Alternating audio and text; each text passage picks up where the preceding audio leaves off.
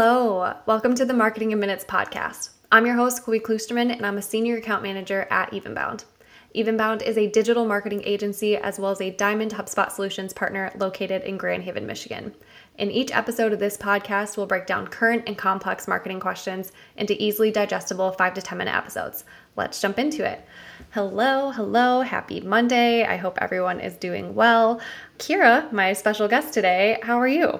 I'm good. How are you? I'm good. I'm excited to talk to you again today. If you missed it, she was on the show last week. We talked all about marketing metrics, so that was fun. And if you did miss it, Kira is an account manager at Evenbound. She's been here for about 3 years, maybe 3.5. Who's counting? Who's counting? So yeah, we're going to jump right into it. Today we are talking about SLAs. So the question is, what is an SLA? And I know in digital marketing and just marketing in general, there are so many acronyms. So I don't want people to get confused. I really want to clear what is an SLA, not just the acronym, but like what it entails. Do you need one? All of that good stuff. So I'm going to kick it right back over to you.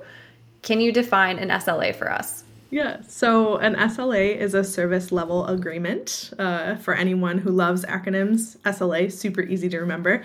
But it's a contract that establishes kind of a set of deliverables to one party that has agreed to provide to another. So it's more or less designed to create alignment between the two parties by setting clear expectations and kind of mitigating any issues before they end up happening. So I love that. That was a great definition. And I think why this comes up because we're talking about client management and client relationships, this is something you often see when like an agency works with a client. And it doesn't have to be digital marketing. It could be any sort of relationship where an SLA could be used. So with that, do I need an SLA? Like, is that something you recommend? Is it standard? What's the purpose of really creating one? And is it necessary? For Evenbound, a service level agreement, it's used to create kind of alignment between you and the other party that you're conversing with. Usually it's one of our clients, whoever we're going to get into business with next. It also sets clear expectations. So clear expectations for our client, first and foremost, to expect from us. So, and then also clear expectations for us to set for ourselves. So whether those are goals that we set at the beginning of a quarter for that client or deliverables for each month, like how many emails we're going to send out or social posts we're going to post or what kind of content we're going to focus on, it kind of gives us a clear picture of what we're going to be working towards. And then overall, I think it really prevents issues before they end up happening. So if we don't meet our expectations, or if we don't meet our side of the bargain, or our client doesn't do the same or return that for us, it just gives us an easy kind of jumping off point to have a conversation and work through those issues before they end up becoming such a big thing for us. So it sounds like it's not necessarily a requirement, but maybe a strong recommendation to have an SLA. Is that correct? Yeah, definitely. It's something new not really new, but it's something that we are trying to incorporate a little bit more of into our business and kind of our business tactics all throughout Evenbound. Again, just to make it super easy, kind of concise, clear for everyone, every single person to follow.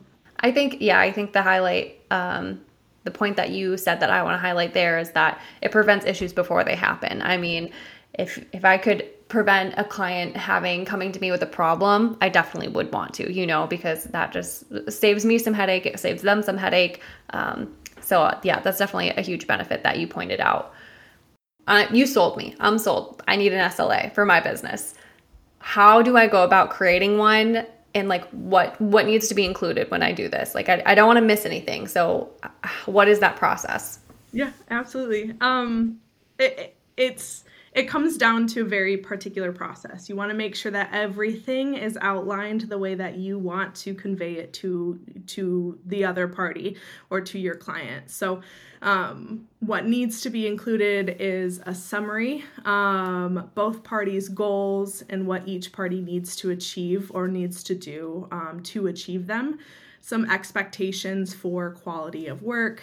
What are you going to be delivering? How much quality you're going to put behind it, which should be 100%, and it always is for even bounders. Points of contact. So if I'm the account manager on the account, I want to include myself and any other important contacts. And then you also need to include any plans for if the goals aren't met. And then along those lines, any cancellation conditions or legal stuff that might help with that previous point. So any plans for if the goals aren't met. Yeah, absolutely. Two things I wanted to reiterate on that you said there. Points of contact. I think that's really important, and you might just be like, oh, that's just like someone's phone number and email. But I think who you put in that SLA and who you present to the client or whomever you're working with, that prevents a lot of headaches in the future.